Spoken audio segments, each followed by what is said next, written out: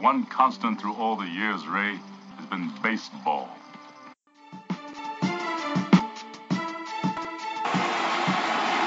It hasn't happened at Fenway Park for 95 years. The Red Sox are world champions. Welcome in, baseball fans, and welcome into the program. Again, this, of course, is Red Sox Beat. You should know that by now. You're clicking the links, you're following us, you're sharing us, which is always appreciated. My name is Darren Scally, of course, alongside Jess Thomas again this week. No Nate Rollins again. Promised me this was the last week, but we'll see. Otherwise, until then, Jess is graciously joining us again. Jess, we're killing it. You should just stay. This is it. This is permanent. I'm here. This is it. He's done. Before we move on, we got a great guest. We got the 14-year-old phenom, Jake Wesley, on with us today. Before we do that, I want to remind you guys, after months of anticipation and hard work, CLNS Radio is proud to announce the release of our new mobile app. Now you can enjoy all of your favorite Boston sports podcasts from one place on your iPhone or Android device. Just go to the Apple App Store or Google Play Store, or go to clnsradio.com/iOS free or /Android, and you can go on there and get all the great content and listen to all of our post-game shows, podcasts, including this one, of course, and it's great stuff. Listen to it all the time. It's great companion in rush hour traffic, so definitely take a look at that one. That being said, we are joined by the newest MLB phenom youth writer here in the Twitter sphere and in the baseball world, Jake Wesley. His Twitter handle, if you don't know it, is at MLB_NL_AL. Jake, how are you doing today? I'm doing great. How are you doing? Not doing too bad. Not doing too bad at all. I saw that you had a snow day today in conversations I read up on you on Twitter. Is that true? That is true. That is nice to have a snow day. You're in St. Louis, am I right? Yes. So a nice little snow day out in there in St. Louis. We had a nice storm up here a few days ago in New England. It was fantastic. I didn't have to go to work. It was great. But that being said, Jake, obviously you're getting a lot of scrutiny for being 14, and you had to have known I was going to ask you this. I'm just curious, how are you dealing with the pressure of, one, being wrong because you had the whole Cespedes issue, but not even just that aside, how are you dealing with being 14 and having the pressures of being a 14-year-old reporter in a world of adults not wanting you to be right? Well, I try not to look at all the tweets and stuff people comment or mention me in, simply because, as you said, people are not always positive and stuff, and that may cause people such as myself to not want to do it anymore. But I tend to avoid looking at those, and for the most part, things are on the positive side for this. Yeah, that's a good attitude, I think, to have. I think a lot of people are hesitant to believe you, but hey, you still have the following on Twitter, and some bad press can be good press sometimes, but I think overall you have broken some big stories, I think, and you definitely are there on that one. But I'm curious to wonder, you don't have to give up who your sources are, and I'm not making you do that, but I'm just curious, how does a 14-year-old get sources? Well, first of all, I contact people within the media and lower up in the media, and I got pointed in the right direction. I was pointed to someone high up in the Red Sox organization. We had a conversation. He was not willing to give me information, but he pointed me to one of the people that work for him, and that's the man who's been giving me all this reliable information well within the Red Sox, and that man has also provided me with other sources around Major League Baseball. All right, Jake, Jess Thomas here. I want to know, you are in school right now, you're 14, so I saw at a certain point that you were allowed to text or tweet or basically just use your phone during class. I want to know if that makes school more difficult, if it affects your social life or affects your grade, that kind of take over your life at certain times. Does that concern you too? What are your opinions on that? I mean, it definitely takes over some of the life and takes a lot of time, takes some homework time away, classwork time away, as you said. But I keep my grades up. I have all A's and B's, so my parents are pretty pleased with that. So as long as I keep my grades up, all fine on that front. Jake, I'm curious, one more question of your lovely life here before we move on to some baseball stuff. I'm just curious of what you feel teen reporters can do to really build the confidence of older reporters that would allow you to get more credibility, because obviously it's hard for a lot of us to believe 14-year-olds. Some do, some don't. What do you think that you could do, or all teen writers can do and reporters can do, to really build the trust of us here as an MLB network? Well, you got to be accurate. I mean, if your stories pan out, or you have the bigger guys such as Heyman or Rosenthal confirm what you've said, which happened multiple times with myself. That's how you get credibility earned on your point, and people start believing you.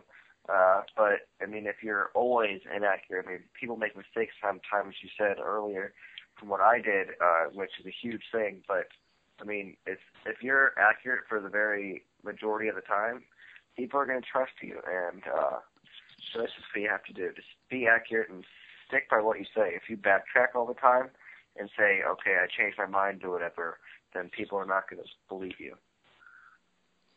Yeah, it's definitely an issue. Jess, you have one more question you decided to tell me? Yeah. So, Jake, do you feel like you're growing up too fast to getting on all these shows and being on all these podcasts and being such a big deal with all your followers? When I was 14, I felt so young. Like I wasn't involved with this stuff at all. I feel like that would grow you up really fast. We didn't have cell phones. Exactly. We didn't So is that concerning for you, or do you feel like that's a problem? No, I think it's actually a benefit getting into this lifestyle so early. I mean, it'll definitely help for like college applications and stuff to have it on my resume, and it'll definitely. I mean, it takes away some of you said like your childhood stuff. I mean, sometimes you have to cancel something like maybe going to a party or hanging out with your friends due to something big brewing in Major League Baseball. I mean, that happened with me Friday night, but because of Josh Donaldson athletics thing, I had to stay away from doing some things so I could be up front and be up in the knowledge with this. But I mean, I think it'll help me more than it hurts me in the long run. I'm not going to ask what those things were. God knows what 14-year-olds do nowadays. I'm not trying to date myself, but I'm telling you, things have changed since we were 14 years old, Jess. That being said, we'll put that aside. I don't want to go too much into your personal life, Jake. We'll get to some baseball stuff here. Lester met with San Francisco today. Reportedly, the Cubs have the highest offer right now at $138 million. Sox right behind him at $130. That's according to John Heyman of CBS Sports. What do you think's going down with the Lester situation? Have you heard anything else besides what Heyman's been reporting? Well, after that, Peter Gammon tweeted out that the offer was actually around 140 or above. Peter Gammon said that. On the other hand, John Heyman said that as of what he had heard last, and Peter Gammon said he was informed this, which is what I reported a couple of days ago. The Red Sox had 145 and the Cubs 138. So that's still what I'm hearing. And then Peter Gammon, who I've been talking with a little bit as well, that's what he's hearing as well. The Giants, as he said, had a meeting with today. It's actually their second meeting. They have an offer on the table, but I don't think they'll be able to outbid the Giants and the Red Sox and the Cubs. I'm sorry, and I think Theo Epstein's going to want to outbid the Red Sox really bad, and the same goes for the other way around. Where do you think he ends up, Jake?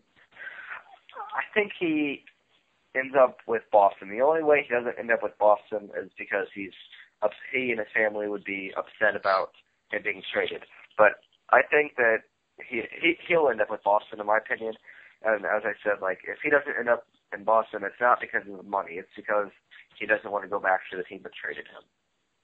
All right. If you're right, Jake, and if they do get Lester, what's their next move? Have you heard anything what they're looking to do? What do you think the Red Sox next play is? Well, they're looking to add a pitcher with or without Lester via the trade market as well. If they don't get Lester, look for maybe a Jordan Zimmerman or a Cole Hamels possibility.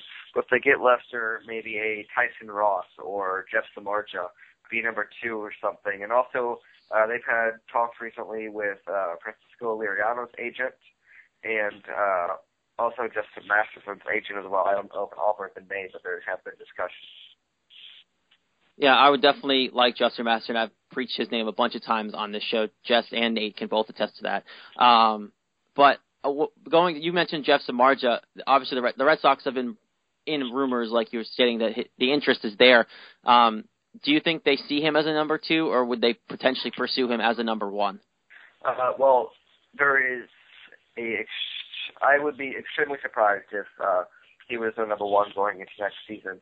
I think they believe that he has the ability to be a number 1, but I think that they have the prospects and the farm system that they're not necessarily going to need for a while with a long-term contract that they have in Pedroia and Sandoval and Hanley and other players on the team that I don't think they're going to be. They realize they're not going to be needing those prospects as much, and they could fill another need, such as a really good starting pitcher, such as Cole Hamels or Jordan Zimmerman or Anibal Sanchez to be number one. All right, so going into the season right now, they would have, if they got Lester, they could find number 2, hopefully. There's been a lot of talks I've seen about potentially even trading Mike Napoli eventually, if not this year, maybe after next year, let him walk and let one of their current players play first base. What do you think of the idea of trading Napoli this year, or maybe even mid-season to get something at the deadline? Yeah, I talked to one of my Red Sox representatives, and they said that Napoli has definitely been discussed, but if the trade happened, people are wanting to see Hanley at third and Pablo at first. But I asked the representative about that. He said firmly no. If there's a trade of Mike Napoli, Henry Ramirez would be more likely to play first base than Pablo Sandoval, and that could happen, or Alan Craig could see time at first base. Yeah, Alan Craig doesn't really have a position at this point. He's the man in the middle of the woods by himself in the fetal position, hoping to find some playing time eventually this year for the Red Sox to get his value up. Jake, what do you think, other MLB news today, what do you think of the Nelson Cruz deal with the Mariners? I mean, that was well anticipated. A couple of days ago, it might have actually been on Thanksgiving, I reported that the Mariners were close to a deal with a outfielder. Wasn't sure if it was a trade or a free agent, but it was leaked that they were about to do something big in the outfield position, and I think it was a great move by the team. I mean, he's not going to be able to hit as many home runs as Safeco, but he can still hit in other parts. He doesn't play all 162 games in Seattle, so I think it's a great move, and it'll definitely provide the idea we have to pitch to Cano, but if we just pitch around him, then this guy's going to come up and he can absolutely hurt us more than Cano potentially can. Yeah, sadly for us Red Sox fans, you might see Robbie Cano's numbers go up just a little bit more with Cruz going out there to Seattle. Do you know, I don't know if you've heard anything, I haven't, but do you know the reason why he's not in the Orioles system this year? Is it a personal issue, or was it just strictly the money and he wanted to play in Seattle rather than Baltimore? Well, I think it was the money. The Orioles weren't willing to give him as much money as he wanted. Well, it wasn't necessarily the money. The Orioles didn't want to give him 4 years. The Mariners were willing to do that, give him that fourth year on the deal, which I think was a solidifying factor for him to go with Seattle. The Orioles are still in on Matt Kemp. As for last night, there was a deal in advanced talks for a trade of Matt Kemp to the Baltimore Orioles. All right, so Nelson Cruz, we know, is going to Seattle. It's a big deal there. It's a little weight off of the Red Sox shoulders in terms of him having to play against the Red Sox in the AL East. Obviously, big names to still pay attention there. Nick Markakis is definitely a big one there. They've been trying to sign him up long term, but there's something there in the way. One last question I have for you before we let you go, Jake. Andrew Miller is reportedly, the Yankees are really hard in looking at him here. What do you think the Red Sox chances are of bringing the left-hander back to Boston? If he doesn't come back to Boston, which it might not seem as likely now, where do you think Andrew Miller winds up? Because his contract's going to be pretty hefty, and it's probably going to be the biggest of any non-closer in the bullpen. I do not think that Miller comes back to Boston. I think he's going to go to Detroit. Detroit has such a big need in the bullpen, and he may even have a closer role potentially if Joe Nathan falls apart in the middle of the season like he did this year. But I think that he'll go to Detroit, as I said. But the Yankees are also in on him. The Red Sox are in. There's about 8 teams in on him, someone reported earlier today. So any of those teams are a very good possibility for Andrew Miller. All right, well, there you have it, folks. The 14-year-old phenom Jake Wesley here on Red Sox Beat. Again, his Twitter handle is, if I have it correct, it's at MLB. What is it? Just remind me, because I already forgot off the top of my head. What's your Twitter handle again, Jake? MLB_NL_AL. All right, there you have it. Go follow him. He's a good follow. He's boosted his Twitter followers since breaking Hanley and Pablo, so it's a good follow. Jake, we appreciate the time and enjoy what is MLB Hot Stove, and we look for your reports on Lester. Thank you. Thanks, Jake. All right, again, that was Jake Wesley, the 14-year-old phenom, doing it out of school, doing it in class. Man, Just before we go any further, I feel so old with him doing this. I know we talked about this a little bit off air, but come on. He's 14 years old and has a cell phone. Like you brought it up, he doesn't even have his license yet. Yeah, seems a little bit young. Him throwing out all these numbers and these names and stuff makes me wonder what I was doing at that age. But I mean, I was at 14. I was in 8th grade. I didn't really know a whole lot about reporting. I just watched sports and enjoyed them and could care less about everything else. Yeah, I was a super fan. I didn't care. It was bleed everything Boston, no matter what. I didn't care what anyone said. I barely knew what sports radio even was at the time. Exactly. And I made my brother half the time turn it off because I'd rather listen to music in the car than sports radio. I didn't know anything at 14. I didn't know what I was doing in my life. I was an 8th grader having a good time, getting ready to go to high school, worried about puberty, all that crap. Right, like this kid's you're worried about high school, not like MLB Insider stuff. This kid's 14 thinking about college applications and like getting excuses from class, and he's not even in high school yet. Look at me, I didn't worry about college applications until junior year of high school. I didn't really worry about it until senior year. There you go. My point exactly. We didn't worry about it. And this kid and many others, not just him, Chris Cotillo, again, being the big one who started the charge here for these teen reporters is a big deal. And for me, hey, if they're right, all the power to them. They know what they want to do and go for it. And they want to get a jump start. They want to get a jump start. And some of these kids might be the ones that we're reporting for a long time while we're talking future down the road on the radio. I might be talking about these kids' stories for a while now, so who knows. But either way, good stuff from him. I just hope they don't get ruined, just ripped down, ripped to pieces, because it's already happening. And I just hope it doesn't discourage them if this is actually what they want to do, or if this makes them realize this isn't what they want to do. I guess I just hope they figure it out one way or another. Yeah. I agree. I mean, hey, Jake got some backlash for that Cespedes because he reported that Cespedes was going to the Reds for pitching. And potentially, I think it was Zimmerman who he had returning. And he was completely wrong. And he said his source was wrong. He apologized a bunch of times, backtracked on it, and said that he got rid of that source, is working on finding another one for that team. And he got a lot of backlash for backing off his story and not sticking to it, even though it was wrong. And everyone else right away kind of hashed on it and said, all the reports I'm saying, and all these guys came after him. And they took that opportunity to really attack him and say he was wrong. And now they don't take him seriously about anything. Exactly. So honestly, big on him for keep going. A lot of people could crush and stop, especially at 14 years old, could really stop doing what they were doing and really not focus on it. But hey, good to him. And he's keep doing his thing, and he's reporting, and he's working hard at school. Apparently, he's keeping his grades up. I don't know how he does it. I wouldn't be able to do it all. I have no idea. No idea how he does it at 14. But hey, good on him. Jess, I want to talk about stuff he said now. Besides all the stuff about his personal life and his social life, and God knows what he was bailing out on Friday night, because again, things are changed between now and when we were 14. But we talked about him to him about Lester, and he thinks that there's a good chance he's coming back to Boston unless there really are those personal feelings hurt. I know we've talked about it, Jess, but I don't think there really were that many personal feelings hurt between the team and Lester. And if there were, I'm pretty sure they got past it pretty quickly. Yeah, I haven't really heard a whole lot about personal feelings. I don't think that's going to be an issue. And at the current time, I'm just looking at what people are. I'm not exactly sure what he's talking about, but the latest I've seen was WEEI, and they said what you said: $138 million from the Cubs and $130 million from the Red Sox. I think Jake was saying something about $145. I don't know. Whichever one's right, either way, it's very close, and I don't think it's going to be enough difference for him to go somewhere else other than here. I think the only way that Lester doesn't come here is if that money is like, if the Red Sox offer of $130 was right, and the Cubs offered him like $150, and he really wanted that extra $20 million, which $20 million is a lot of money to leave on the table.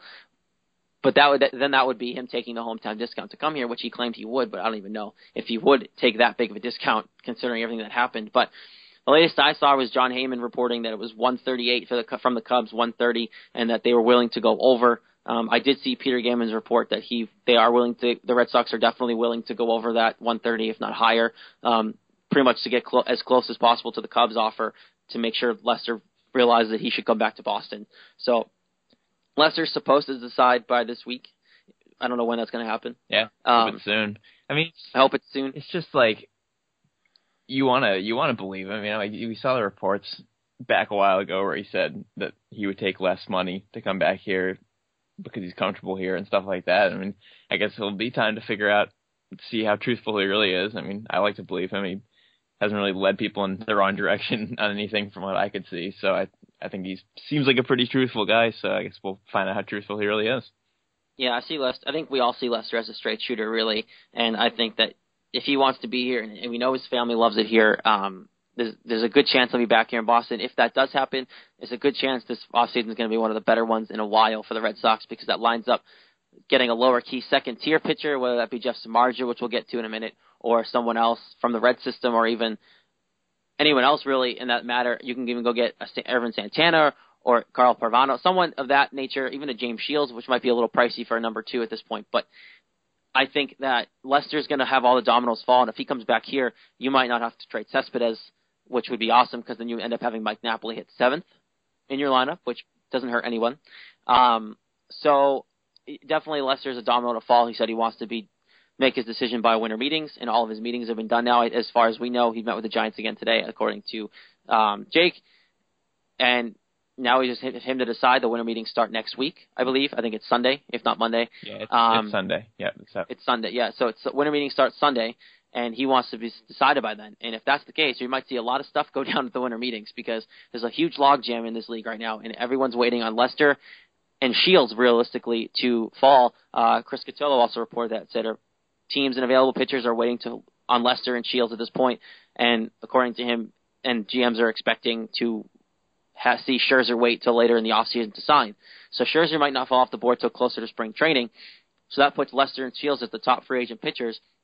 I think a lot of teams with the lower tier pitching opportunities to get rid of. I know the Mets are a big component. They're trying to sell pitching hard. They can't really do anything because Lester and Shields are still out there for free for the taking.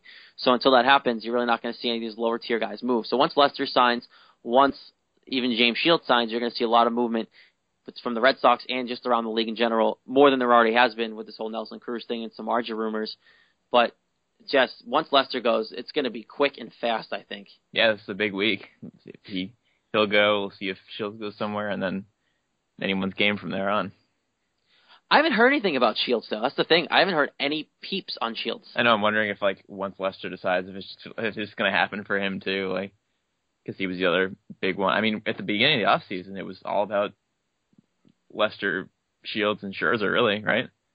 Yeah, it really, and it still is. It's just I think they just expect Scherzer to wait to sign, so they're kind of working everything else out first. I don't know, though, just because it seems like it's too quiet for me with James Shields, because Lester's been out here making his visits, but I feel like there might not be anything happening, because if he was actually making visits to teams, I think we know about it. But and nowadays, yeah, you would assume we know. I mean, pretty much everything's reported. So yeah, it's kind of a mystery with him. He's just kind of fumbling around. Maybe no one wants him. I don't know. After his debacle in the playoffs, who knows? But obviously the Kansas City Royals would like to have him back. I don't think that's going to happen. But you got to think maybe they're the only ones who have really talked to him about an extension and signing there. Other teams, obviously, Red Sox would be interested. Other teams, I know the Marlins I think potentially came up and interested in him as well. I don't know what's going to happen with James Shields. Would I be opposed to the Red Sox swooping in and signing James Shields with Lester? No, of course not. That's a great number 2 pitcher. Yeah, that would be great. That's fantastic. Then you go Lester, Shields, Buchholz, Joe Kelly, and then a 5th young guy, and rotate in and out of that 5th spot if you have to. That's fine with me. And then you can eventually maybe have Henry Owens, if he's ready, come up later in the year. That's fine. I'm okay with that. I'm even okay with trading Clay Buchholz. And I saw earlier there were reports that there was some interest in the services of Clay Buchholz. I don't know why anyone would want to trade for Clay Buchholz, but there were some NL execs, which makes sense because the National League is a lot easier to pitch in, saying that there's a lot of untapped potential in Clay Buchholz. I think they're right. I think there is. There is, but they just got. I don't know. It's all in his head. And if any team thinks they can figure it out, by all means, give us what you think he's worth. But I think the Red Sox plan on keeping Clay Buchholz and trying to untap that potential. They've seen it here. He's thrown a no-hitter. He's had good success in here with the Red Sox. So yeah, I don't expect them to trade Clay Buchholz. I would like to keep him because honestly, Jess, if he's a lower end rotation guy, even 3, I'm okay with that because there's not as much pressure as a 3-starter as a 1-starter. Right, and then he's just kind of a dangerous guy sitting down there in the middle where we're gonna get this team's 3rd starter. Oh, it's Buchholz. Crap, we're not gonna have a good game here. That's good. That's good for us. Yeah, if he can figure things out this winter and going through spring training, and then you have Joe Kelly as a fourth starter, who honestly was a pretty solid return for Lackey, considering Lackey didn't want to be here anyway. Joe Kelly is a younger guy; he's got potential, and I think he'll fit in well with this rotation.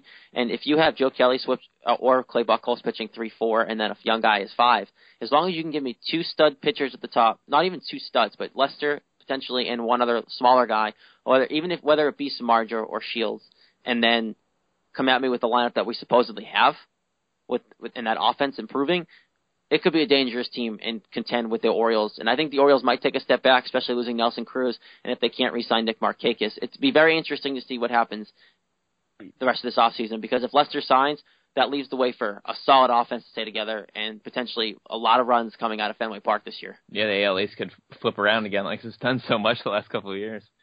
It's crazy, and you got to think the Yankees are plotting something. I heard they potentially would be in on Lester, but I don't think he's going to go to the Yankees. I don't think he wants to play for the Yankees, let's be honest. I think he wants to be in Boston. I think he'll be in Boston.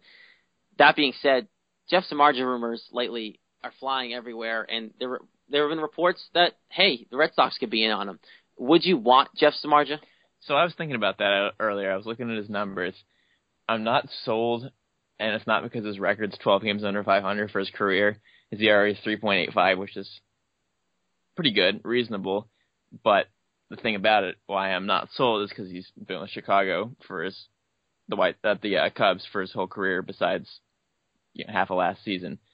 So he's been pitching on a team that nobody cares about. They're at the bottom of the league, and he's just kind of fumbling around with them, losing a bunch of games because they're not a good offense. So I'm not sold on if he's actually a good enough pitcher that I want or not. I think he's good. I'm not sure how good he really is, though.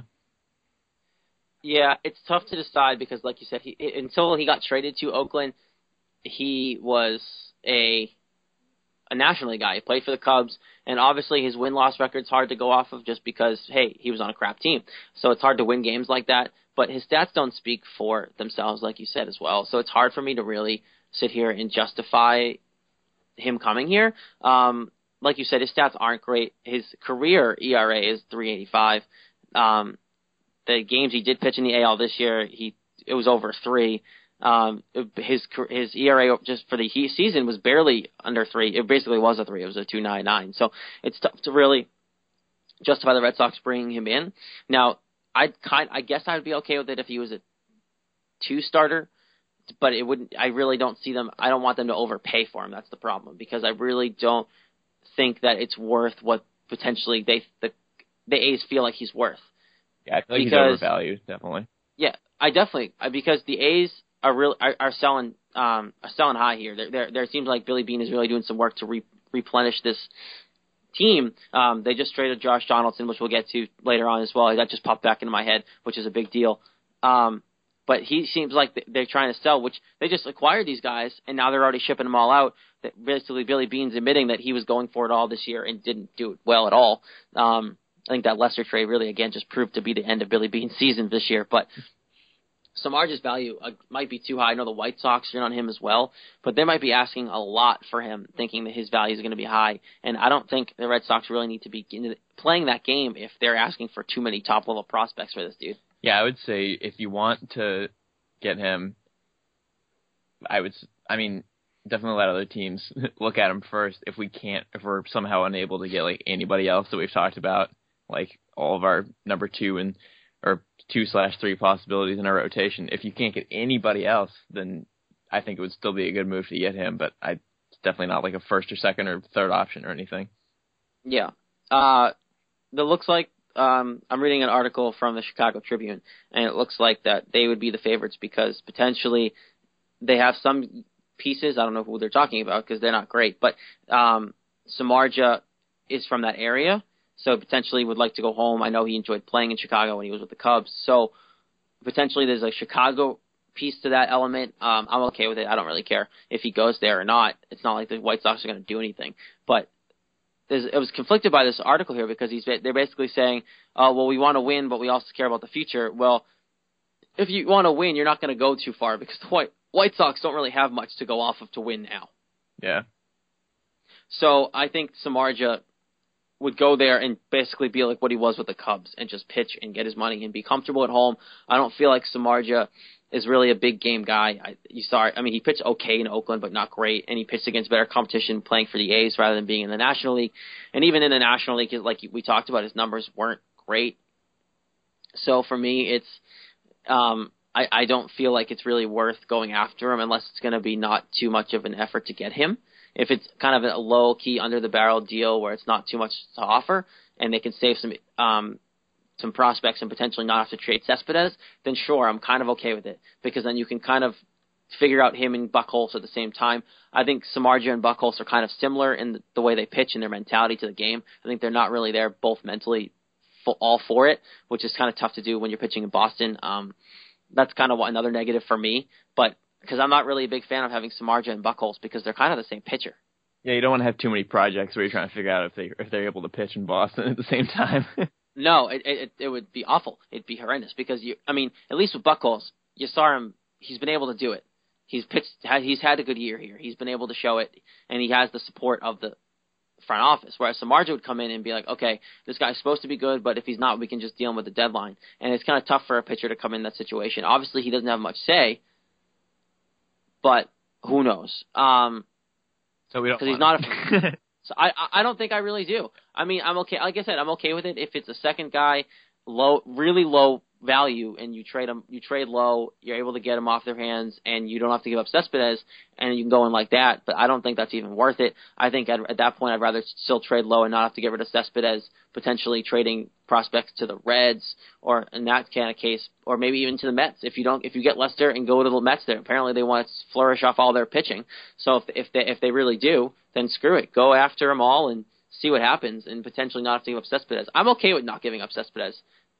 Because again, it just brings really good potential to that offense. I know you pay a huge risk in it, but if they can figure out if they get Lester and can figure out how to get number 2 without giving up Cespedes, I'm all for it. Yeah, that'd be great. I mean, obviously you still want Cespedes if everything works out. I still don't know what I'd do for the outfield situation. I personally would still rather have Cespedes than Castillo, just because I don't know how proven Castillo is, and I think they paid too much to get him to be a little unproven, and we know that Cespedes is a good major league player. I mean, Castillo could be great, but if we can keep Cespedes, I'd rather do that. Oh, I completely agree. It's not, Cespedes would be huge because you're talking about a set lineup with top 3 would be, we've talked about this, Castillo, Pedroia, Ortiz, Napoli would hit 7, and then 4, 5, and 6 would be interchanging Pablo, Hanley, and Cespedes, depending on matchups and stuff like that. It'd be a killer lineup to have Napoli hitting 7th, and then potentially Xander Bogaerts hitting 8th, and Vasquez hitting 9th, and those guys could both hit eventually. If Xander Bogaerts pans out to what he's supposed to be, and then you have Xander Bogaerts hitting 8th as well, there's really no room to wiggle, and it's like the old school Yankees days. So I'm okay with that if that was to how it pans out. I'm cool with keeping Cespedes for a year, and then if he walks, whatever. It's not really that big of a loss if he walks, and you can potentially contend next year, which it looks like the Red Sox are really trying to do, as long as the Hanley Ramirez and Pablo Sandoval things pan out and they both stay healthy and on the field and they pan out their positions. I'm not worried about Pablo Sandoval panning out. I'm more worried about Hanley staying healthy. But that being said, like I said, the Mets are actively trying to trade veteran pitching, and now I want to give you, how many names are here? Let's see here. 3 names from the Mets. And Jess, I want to know if you would take either one of these. Bartolo Colon, Dylan Gee, I think it's how you say it, and John Niese. Those are the 3 pitchers the Mets are actively shopping. Shopping. It's holiday season. We can use shipping. Yeah, we can do shipping. Merry Christmas. Happy holidays, everyone, by the way. We're officially in the holiday season, yeah, thanks God. December now, I guess. Love it. I love it. It's my favorite time of the year. I'm sure you're not the only one who thinks that. Yeah, I'm crazy about December. But, yeah, those 3 guys, though, Jess, none of them really speak out to me. I don't want either one of them. Yeah, I don't know a ton about them, but, I mean, obviously Cologne, but he's old. And he didn't work here the first time. No. Nice, or how you say his name. I think it's Nice. I don't know. Yeah, I don't. What are even his number? I don't even know anything about him. 9-11. I know. Okay. The names just popped up on MLB Trade Rumors. That's the only reason why I've heard of him. Yeah. Okay. He's pitched 7 years. He's 1 game over 500. His ERA is almost 4. Okay, and it's with the Mets. So, take it or leave it. I'd say leave it. And the other one, who was the other one? Oh, Dylan Gee or G. Yeah. Okay. That guy. He's pretty good, isn't he? I think I've seen him throw some good games. I don't know how good. I think he's got a pretty good arm on him. I'm pretty sure. Yeah, he's 28. But he's 40 and 34, 3.91. Okay, so similar to Nice. Okay, so basically, my point is, they all suck, and I don't want either one of them. Yeah, they're not clearly not ideal pitchers that you're like, oh, we need to go out and get that guy. Yeah. They're a bag of baseballs, Jess. We can say it. I'm not going to be nice about it. They're a bag of baseballs. I don't want them. They're not good for this rotation. Maybe if you can get G to be convincing to go in the bullpen, cool. That's fine. But either way, those guys aren't starters in Boston. They don't belong in Boston. Now look, I would rather them go get Johnny Cueto or Jordan Zimmerman. I know I said I wouldn't trade Cespedes if it's all at all possible, but if the Nationals come at you and ask for Cespedes and some other prospects and will give you Jordan Zimmerman and you also get John Lester, I think you have to pull the trigger on that one. Oh yeah, definitely. Because I mean there have been reports that Zimmerman is on the block, but you really don't know how hesitant they are to getting rid of him because they were good. They won 96 games last year. Who knows why you would get rid of him?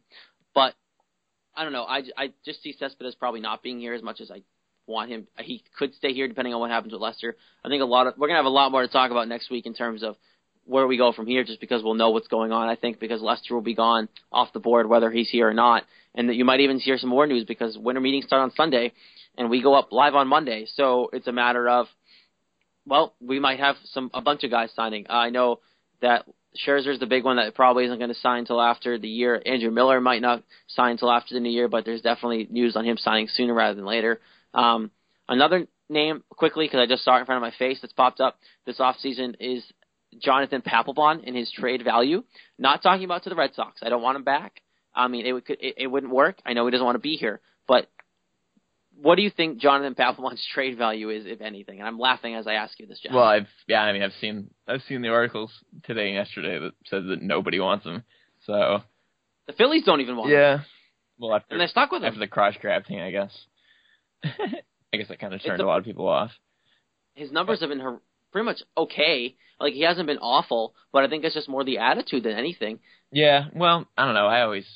I'm biased towards him because I enjoyed the heck out of him when he was here because he was goofy, he was really good, and he obviously had a large fan base because he was just crazy, and people enjoy that in Boston.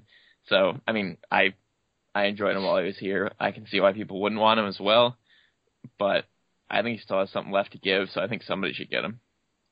I think so too. I think the big problem is his attitude.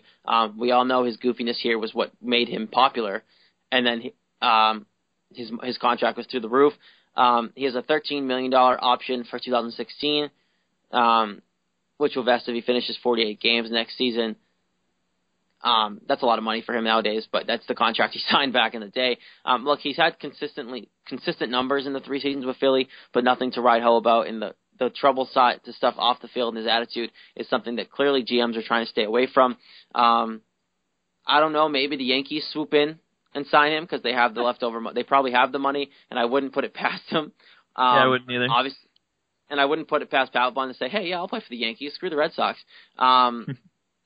So I think that's the only team really to keep on the radar because I know the Blue Jays and Astros potentially had interest, but I think that went away. Those are the teams that they were trying to sell him to. That'd be funny if he went to the Houston Astros. He'd rot in Houston. But that'd be awful, wouldn't it? It's basically where Red Sox stars go to die. Clemens went there. Now Papelbon. Ugh. Yeah, probably not going to happen. Andy Pettitte went down there for a little bit. Yeah. Just pitchers and baseball players go to Houston to just rot. Not a good baseball franchise. I don't expect them to ever be a good baseball franchise anytime soon. So get ahead, Papelbon. Go to Houston. That's fine with me. But, yeah, so I don't think his trade value is not anywhere close to where it even needs to be, or where it is at all. I think he's not going anywhere. I think he's going to play this year out in Philly, see where he ends up, and maybe if he has a good year and its contender needs a closer still, a la the Yankees, then maybe he goes there. But I don't think his value is that high at all, Jess. It's hard to believe he's been in the league for 10 years. I know. He was here young in this system. Yeah, he was 25.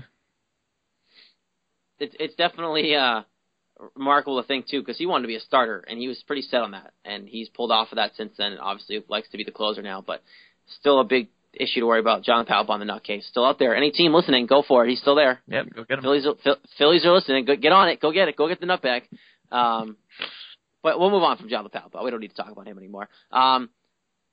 Quick, actually, I want to get your thoughts, too, because I know I asked Jake about this earlier in the show. What are your thoughts about the potential of trading Mike Napoli? Just quick. You don't have to go too detailed into it because it probably won't happen. But what do you think about the idea of trading Napoli for the right package? Well, I think for the right package, it's definitely a good idea because he's 33 years old and who knows how many good years he has left. But on the other hand, he hasn't really shown that he wouldn't be good. And he's obviously well-liked in Boston, and he clearly likes Boston since he ran around the city with no shirt on, which is pretty funny. So I think that it'd be smart to keep him, obviously, and I want to see his production, and like you said, having him as like a 6-7 hitter somewhere around there would be unbelievably great because he was a big part of the offense for the last couple of years. So I'd say if you get like a perfect package because of his age, go for it, but otherwise, forget it. Yeah, I think he's basically going to play out this contract, and who knows, he might retire, or he might re-sign a couple years, and really, depending on what the Red Sox want to do at first base. Obviously, they have options potentially in 2016 if he stays here for next year. Hanley can move to first, which might be the ideal situation, but they're thinking of signing Hanley for a year to play left, or potentially having Alan Craig get back into the first base shape and play there. There's a lot of options at first base, but they definitely do need more production out of first base. Obviously, Napoli was hurt a lot last year, and now coming off the nasal surgery, but he claims he's good. He'll be ready to go at spring training, so we'll definitely see there. Obviously, the big news, Jess, we talked about it with Jake as well, was the Mariners signing Nelson Cruz. The deal is a $58 million deal over 4 years. It's actually $57 with a $1 million signing bonus, so it is $58. But he got $1 million just for signing his name on a piece of paper. Where can I do that? Yeah, that sounds Sign great. me up. I'll sign my name 10 million times if you want to give me $10 million. I'll sign my soul away for $10 million at this point in my life. Either way, Nelson Cruz gets $1 million for signing his name on a Seattle Mariners contract for the next 4 years, $57 million over those 4 years. I believe the $1 million is straight up into his bank account, meaning he has $1 million richer as of today. Do you think it's a good deal for them? Do you think it makes sense? It makes them better, obviously, offensively. It protects Robbie Cano, which we talked about. But does it help them push more into the playoffs? Obviously, they just missed the playoffs this year behind the A's and that getting to that wild card spot. Do you think it helps them get over the hump at all? Or do they need to do more? I think it definitely helps. I mean, based on his numbers last year, he obviously still has it going. I mean, who knows how much his juicing the year before or whenever he was caught doing that. It was found the year before, but I don't know when he actually did the roids, but I don't know how much difference that made because I would assume he wouldn't be on them last year if he already got suspended for it. So, and he had a great year over 40 home runs? So, yeah, so he's obviously a very powerful hitter and a good guy to have. So I think it definitely improves them. I'm happy that they're going for it and trying to get in the playoffs because they've been pretty poor for a number of years now. But I think it definitely helps them. I think it's a good move. He hit 40 home runs exactly on the year. So it's a good number. A lot of people, including myself, question if there was any after effects of the roids and if they have officially worn off and last year was an actual year or if it was a after effect of the steroids and if he's going to hit like that this year. Obviously, people are going to throw the notion out there because his numbers are going to go down power-wise because he's hitting in a massive ballpark now for half of his game. So you got to think his numbers. If he can hit 40 home runs while playing half his games at Safeco Field, you could probably put 10 more on that number for if he was staying in Baltimore. So if he can get to 40 this year, it's a feat. I can see him around 30, maybe 35 max because he has half his games at Safeco. Not saying he won't hit home runs at Safeco, but he's going to have to hit bombs to get home runs at Safeco. So we'll see, obviously, the after effects of the roids. What I thought about, too, Jess, was just my GM and me coming out. What if they went and got Scherzer? Well, that would definitely make him a lot better. Just think about that rotation, because then you have that offense with those two guys becoming a 1-2 punch to mess with him and Robbie Cano. And him and Robbie Cano aren't going to ever be David Ortiz and Manny Ramirez, the 1-2 punch that we had here in Boston. But that's a pretty good 1-2 punch with Felix Hernandez and potentially Max Scherzer in your rotation. And don't forget about the mystery man, Kyle Seager. oh yeah, don't want to forget about that third baseman. Oh, lock him up now. Your $100 million man. Yeah, so that's a value guy. Yeah, I mean that's a good good team. Those solid core around those guys. I think they're definitely doing something right. Especially, geez, I don't know if they're going to get Scherzer, but that'd be huge to have Hernandez and Scherzer there. I saw potentially too that the Mariners were interested in Samardzija, but I feel like everyone's going to pop up in Samardzija at some point just because he's out there and he's available. If they can add another pitcher to really, with some capability on the mound to back up King Felix, that rotation's okay to me. They weren't terrible this year in the first place, so if they can get one more arm for King Felix, plus have Nelson Cruz coming in, their $1 million third baseman, $100 million third baseman playing for them, and they were so close to the playoffs this year. I was hoping they would get in. They haven't been relevant really since Ken Griffey Jr. Was there in terms of winning in playoffs. So I would love for them to get back on the mound. They could have an exciting year. Definitely a team to watch. They really could. I'm going to cross sports here because I'd love to do that. You can all hate me for it, but I'd love to do it.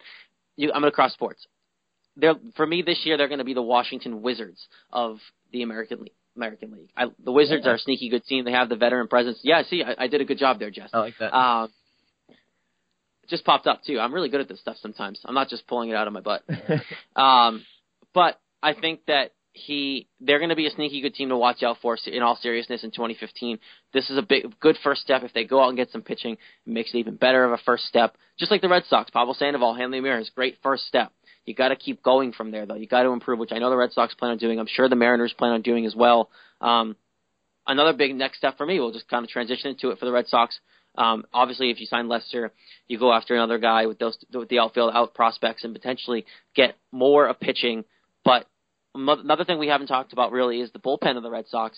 They definitely need some improvement. Obviously, you have Koji coming back. You have Tozawa still out there. You have some names who have been there for you. I don't know if I still trust Koji. I need to see it over a year or two, maybe, which is the length of his contract. I think he's just going to be a bridge closer until they find someone else. But what about Andrew Miller? We talked about it with Jake Wesley earlier. I think he might be wrong. I mean, obviously, I can say he's wrong. He's 14. I don't really know what his opinion is, but he said that he doesn't feel like Miller's coming back. I think that if Miller goes anywhere, it's going to be Red Sox or Yankees at this point. I don't think Baltimore's going to get him back. You don't think Detroit, though, what Jake said? You don't think Detroit? Oh, see, I don't know. It kind of makes sense, but I haven't heard much of them in the talks. I've seen some stuff on them, but I still feel like right now I feel like the Yankees are almost the favorites. Well, I know Detroit wanted them at the trade deadline, but wouldn't give anybody up for him. So yeah, that'd be weird if he went to the Yankees. What about his hair and his beard? Yeah, it would have to go. He wouldn't be the same guy. He looks weird. I've seen his picture in his player profile on the website. Yeah, I don't like it. It doesn't look right. He belongs in long hair and a beard. Yeah. Just like Johnny Damon belongs with long hair and a beard. Just doesn't look right without it. Yeah, it looks like they're the favorite right now. Yeah, it doesn't. It looks weird without everything there, the hair there. But yeah, I would love to see Andrew Miller back in a Red Sox uniform. I know the Red Sox are interested. I'm pretty sure from the day one after the trade deadline, they said they weren't throwing away talks of him coming back. Andrew Miller said he wanted to come back potentially. So you don't really know until he's signed, but that's obviously a thing to look forward to. Just 1 to 100%. Give me your likelihood that he returns to the Red Sox. I'm putting you under spot. 45%. I like it. It's not terrible. I can deal with that because I have it lower. So I have it at like 30, just because I feel like Detroit could sneak in and grab him if they really, because we know they wanted him, and they're probably playing the, we wanted you at the trade deadline, and we didn't really want to give up much for you because we didn't really feel like the Red Sox didn't have anything to go along with you, but we want you now, and we really want you, and they'll push for him. Right. But I feel like there might be some bad taste in there because Detroit hasn't proven that they can win. They're a team that gets there but doesn't win the World Series. I know they're going to push the whole, you're going to be the one that puts us over the edge. Detroit's going to be an enticing situation for him, but I think that if the Yankees come crawling with some extra moolah, the pinstripes might kind of draw him in. So I have him going to the Yankees, unfortunately. What percentage would you give it? to the Yankees? Yeah. Okay, well, if I have the Red Sox at 30%, and this is all out of 100, okay. 30% to the Red Sox, I would say about 70% to the Yankees, and then 60% to the Yankees, and like 10% to Detroit. All right. Yeah, I almost did my math wrong. I think the Yankees are definitely the front runner at the moment. Yeah, I think the Red Sox have a chance. I think they have a better chance in Detroit because he's played here, and he knows what it's like to play here, and he's seeing what they're doing to rebolster it, and he knows they want to win, and he likes it here. So I think that's why I give them the edge over Detroit. But I'm not counting Detroit out. That's why I gave him that little measly 10% there. But I definitely see the Yankees as being the high-profile opportunity for him right now, and the leader in that sweepstakes. Big deal I want to talk about too as well, Jess. Josh, before we get off here, Josh Donaldson was traded from the A's. Billy Beane's doing something out there in Oakland. He's going crazy out there, and he's trading everyone away. He's really hitting the reset button on the A's. What do you think of the Josh Donaldson deal to Josh Donaldson, to the Blue Jays? Because now you got to play him more often. Well, I think it's a good deal for the Blue Jays because he's obviously a good player. He's in the prime of his career. He's 28. So I think that's a good deal for Toronto. I mean, I'm not really sure why Oakland got rid of him because he's solid. I mean, it was a trade, so I don't get why they did that, but I think it's a very good move for the Jays. I wouldn't mind having him. He's a good player. Yeah, he's a solid third baseman. I'm sure the Red Sox had him on their radar, but obviously they wanted Pablo Sandoval. I believe. Who was the player that went back? I'm trying to pull it up quickly here, but I don't. Yeah, here it is. Brett Lowry. Brett Lowry. Okay, so Brett Lowry's not terrible, but obviously Jonathan's better. Yeah. And Lowry, you expect to go in there and be the everyday third baseman for the A's. Clearly, they're trying to shed some money and kind of go forward rebuilding. I believe. I don't see the A's being that great coming next year. This was kind of their go for it year. Now they're going to have to start over, I think, especially. But they did get Billy Butler, so all's good in the world. An aging, slumping hitter. I don't believe he's going to do much for them. But yeah, I think Josh Donaldson was a good pickup for the Blue Jays. It's just tough to decide whether or not it's going to be good for the Red Sox because now you got to play him more often. But I don't really believe the Blue Jays are going to do well until really they prove it. They're definitely trying, though. They're definitely trying to make some moves and get back into contention because they never can quite put everything quite together and get a solid team that can go anywhere. So. Well, yeah, you even saw it this year. They were in first place and then decided to lose it again because they don't play well for the entire season. Yeah, it's 162 games are rough. They need like 110 or so. Yeah, they would be good for like a 100-game season or like an 82-game season if you brought it down there to like an NBA type season. They would love that. They'd win every year because that's what they do now. But they definitely have the potential. I think Donaldson is a huge add for them. I really do. I think he's a big deal. I think you're going to see some more offensive production for him. And it's not a terribly small ballpark in Toronto, but I think he definitely can hit some power there. It's not like he was playing in a miniature ballpark in Oakland as well. So you're not going to be seeing much of a difference there. He might actually be getting an advantage going to Toronto. I'm not really sure the dimensions on both, but I'm pretty sure Toronto's a smaller ballpark. I think it is, yeah. I think that. Because, I mean, the Coliseum is, I think it's the Coliseum, is it? Where the A's play? Is it the Coliseum? O.co Coliseum, yeah. Yeah, it's massive because it's a football field, so like it's huge. So it's tough to hit there, and that's why Lester had a lot of success there as well, despite the playoffs. But it's a lot of stuff going on. I do agree with the Donaldson issue in the trade. I believe it was great. But yeah, that being said, a lot went on today in the show. We had a 14-year-old phenom come on and chat with us. Great to talk to him. Whether you believe him or not, hey, he's doing his thing, and he's rocking it out in high school. I mean, not even in high school. He's in middle school. Rocking it out. 8th grade, people. 8th grade, he's rocking it out. If you think he's wrong, just kind of sit back and question where were you when you were 14. And if you were 14, how would you feel if people were coming after you?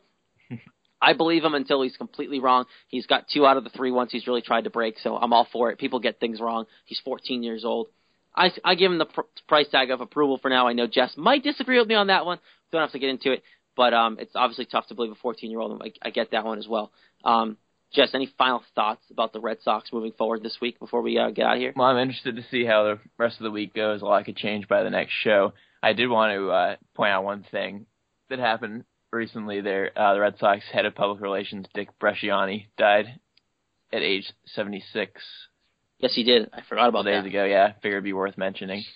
He was with the Red Sox for 42 years, and he was a big deal. I've been seeing some stories, people just raving about him and how he was just a great guy and knew so much about the Red Sox. And I see here Larry Lucchino called him the team's institutional memory. So definitely a great guy with the team, and he died Saturday, so 2 days ago. Yeah, 76 years old.